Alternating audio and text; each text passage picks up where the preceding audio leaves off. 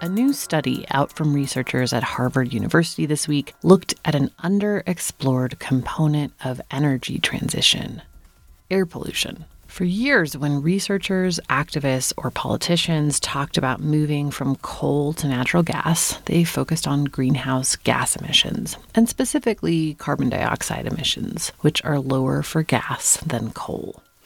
Over the past 5 years or so, we've gotten plenty of studies around that other greenhouse gas, methane, and how the transition to gas has generated a massive amount of it. But we haven't heard much about air pollution. So researchers at Harvard School of Public Health turned their attention there. The good news is that overall, energy use is less of a contributor to air pollution than it was when everything was coal-fired. The bad news is that it's still a primary contributor and that gas and biomass are the key culprits. In other words, once again, we're finding out that these bridges to clean energy have only really served to impede progress and perpetuate the same old problems. Two of the study's authors, Jonathan Buonocore and Parishar Salimifard, joined me to discuss their findings. That conversation coming up after this quick break. You're listening to Drilled. I'm Amy Westervelt.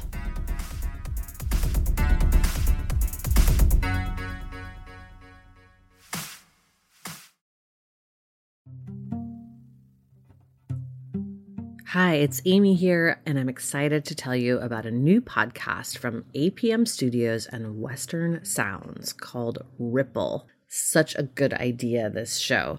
In the aftermath of major disasters, there is always a swarm of media attention. The public is captivated by breaking news, there's coverage and controversy, and then the cameras and the public just move on. But the stories are not finished. Ripple is a new series investigating the stories we were told were over. In season 1, the reporting team traveled hundreds of miles across the Gulf Coast to learn the ongoing effects of the 2010 Deepwater Horizon oil spill, which are still impacting many coastal residents more than a decade later. You can listen now to Ripple wherever you get your podcasts.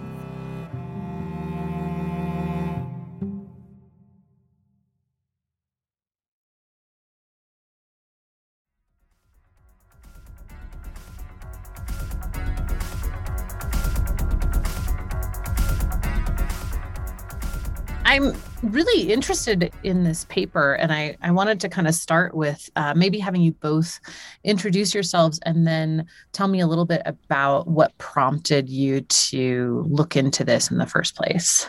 Right.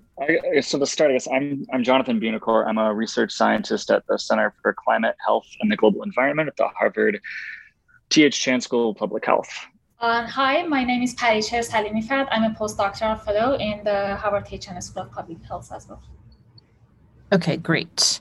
I guess to start with how we kind of got started down this line of inquiry was that, as you're probably aware, there's been all kinds of research about the climate effects of natural gas and the transition away from coal to gas. There's been all this research about how the conversion in the electricity sector from coal to gas has affected greenhouse gas emissions in the United States, and some discussion on the life cycle greenhouse gas impacts with like methane leaks and those kinds of things. And this research is all great. There's a lot of good stuff out there, but one of the things that it doesn't do is it does not address questions about what the changes to health impacts due to this energy choices were. So that's part of the impetus of this paper, is just to kind of get started answering that particular question. Is what is, we know a fair amount about the greenhouse gas implications of this transition from coal to gas. And this is starting to fill in that question in regards to public health.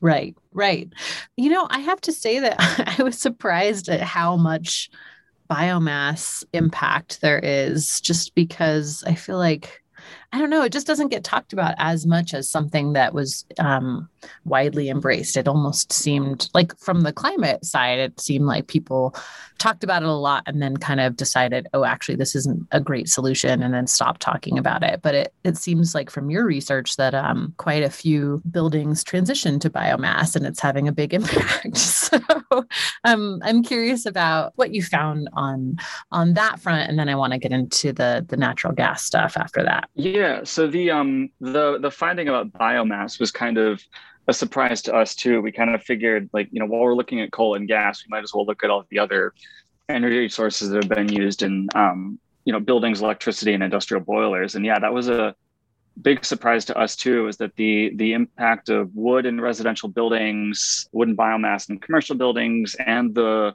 wood and biomass use in industrial boilers were all growing. And for the boilers and industrial boilers and for residential buildings, those were really high impacts and kind of made it to kind of the top shelf of impactful sources that we found.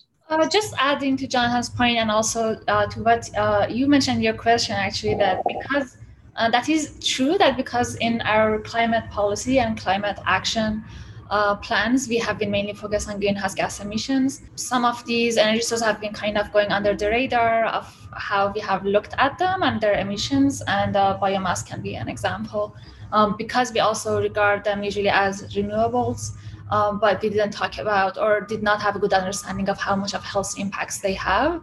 And that can be a good example of why health and energy should be looked at together, and we shouldn't look at climate actions just by focusing on greenhouse gas emissions. Yeah. Yeah.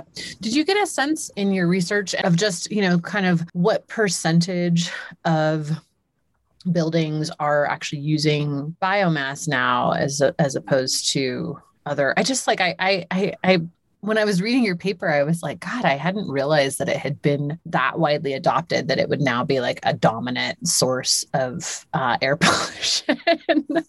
Right. Yeah. So the data that we used was based on, it was emissions data that's collected by the EPA. So we don't have information on like the number of buildings that are using these different fuel sources. But I think one of the things that contributed to that is, rather than not just like the sheer number of buildings that are converted, it's more the fact that these sources looks like they can be fairly high emitting. A few sources that could be small will emit a fair amount. Right. And that's more what's driving the impact. Parashar, you had looked into the emissions factors for some of that, right? Yes, that is. So adding to what Jonathan said, we don't have the percentage of how many number of buildings are using what fuel type, but we do have amount of energy consumption in residential building sector. Mm-hmm. And just looking at the quantity, the amount of energy that is being used in residential buildings. For example, natural gas has much higher amount of energy use compared to biomass. Mm-hmm.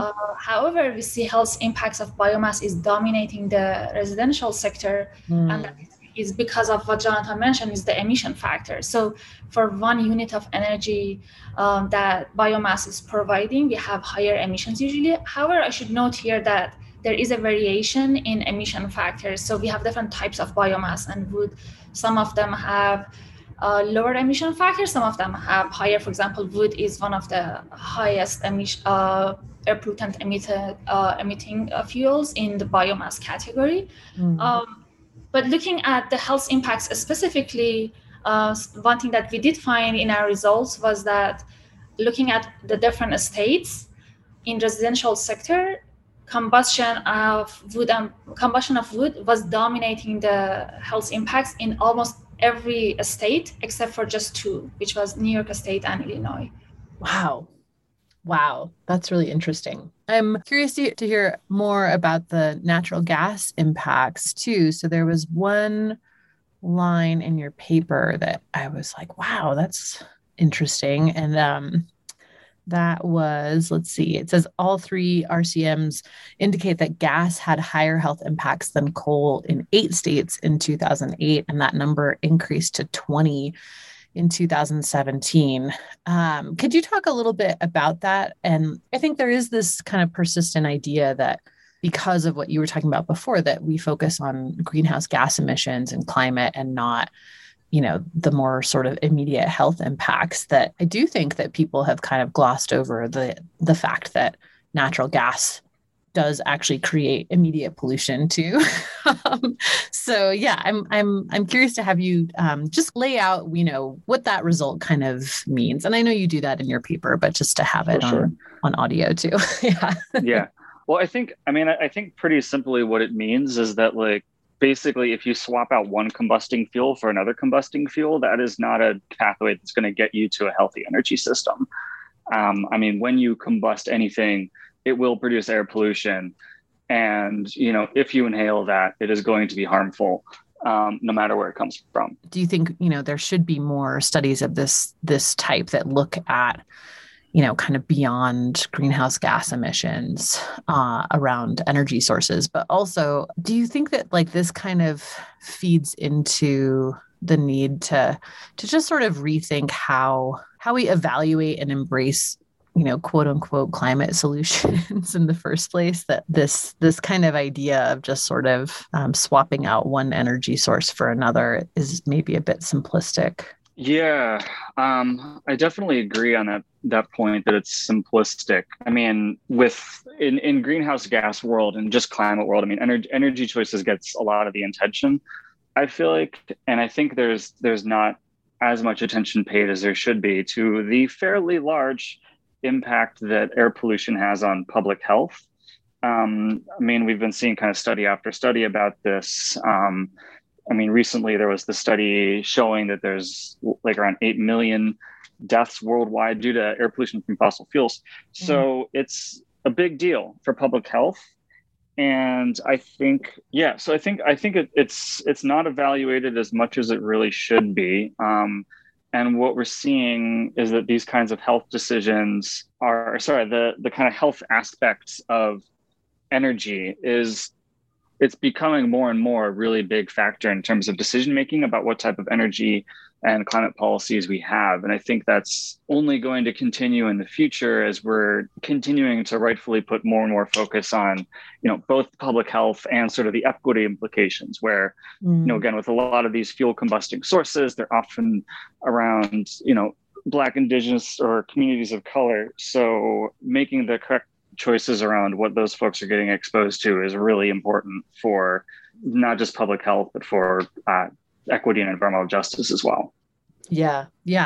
Can you talk a little bit about the specific health-related emissions associated with natural gas, kind of what they are and their impacts? Yeah. So we do see there's a pretty steep decline in health impacts due to coal combustion. And with coal, a lot of the impacts there are coming from primary PM 2.5 emissions. So these are things that are emitted sort of, this is what everybody gets exposed to in the end. And this is like just primary exposure of just particles that are suspended in the air. The other main pollutant leading to the coal health impacts is SO2. Sulfur dioxide, it forms sulfuric acid and forms sulfate particles, which is a type of PM 2.5, which then people inhale and results in all the health effects that we know about for PM 2.5. So in terms of the air pollution from natural gas, that's a little bit of a different profile. There is some emissions of that primary PM 2.5, but with gas, there's a bigger proportion of it is coming from NO2 and NOx. NOx, similar to SO2, when it's emitted, it eventually reacts with other pollutants downwind and forms PM 2.5, which we then get exposed to and causes the harmful health effects we know about. The other one, strangely, is ammonia. This was another kind of little almost atmospheric chemistry surprise, where there's a fairly high ammonia emissions from natural gas, especially when it's burnt in residential buildings, which leads to fairly high impacts in areas around those buildings. That's super interesting too. So what do you plan to look at next? I know I saw something in here about, that kind of looking at current projections. It seems like these trends continue in 2018. So I imagine that you're planning to continue looking at this as data is available, but are there other kind of areas that you want to look into? Yeah, I think as I was talking about with this kind of the comparison to the greenhouse gas footprint, and you have to look across, again, the full life cycle, including both combustion, pipeline, storage, processing, and activity at the well. So that's largely been done for greenhouse gas emissions, hasn't been done for health. And we would like to do that, to look at the full life cycle health impacts of gas from wellhead to point of combustion, whether that's a power plant, a building, or an industrial boiler. The other thing we'd like to do on top of that is to rerun this using a different set of modeling platforms that lets us catch health impacts of exposures to more different pollutants and do it in more geographic detail. So we'll be able to get county level health estimates and get estimates of the health of other health impacts related to air pollution exposure, like asthma, respiratory cardiovascular hospitalizations, and other health impacts related to air pollution exposure. Okay. Harsha, you want to talk about the other stuff going on? We have also some other studies that we are looking at. To one of the previous points that we talked about, having a more holistic assessment of climate policy plans that doesn't look at just climate impacts and greenhouse gas emissions, but also health impacts of different climate policies that are being proposed, specifically in building sector. So that is one of our other studies that we have been working on. One example of that has been looking at the health and climate impacts of Local Law 97 in New York City, that has actually mandated emission reduction from energy use in building sector, from buildings that are larger than 25,000 square feet, with the goal of reducing their greenhouse gas emissions 40% by 2030 and 80% by 2050. But that policy also being another example of focusing on, even the goals are explicitly just talking about greenhouse gas emission reduction. We are looking at how that can impact health impacts. Got it. That's interesting. Thank you guys both so much for speaking with me. You too. Thank you. Have a good one. Bye.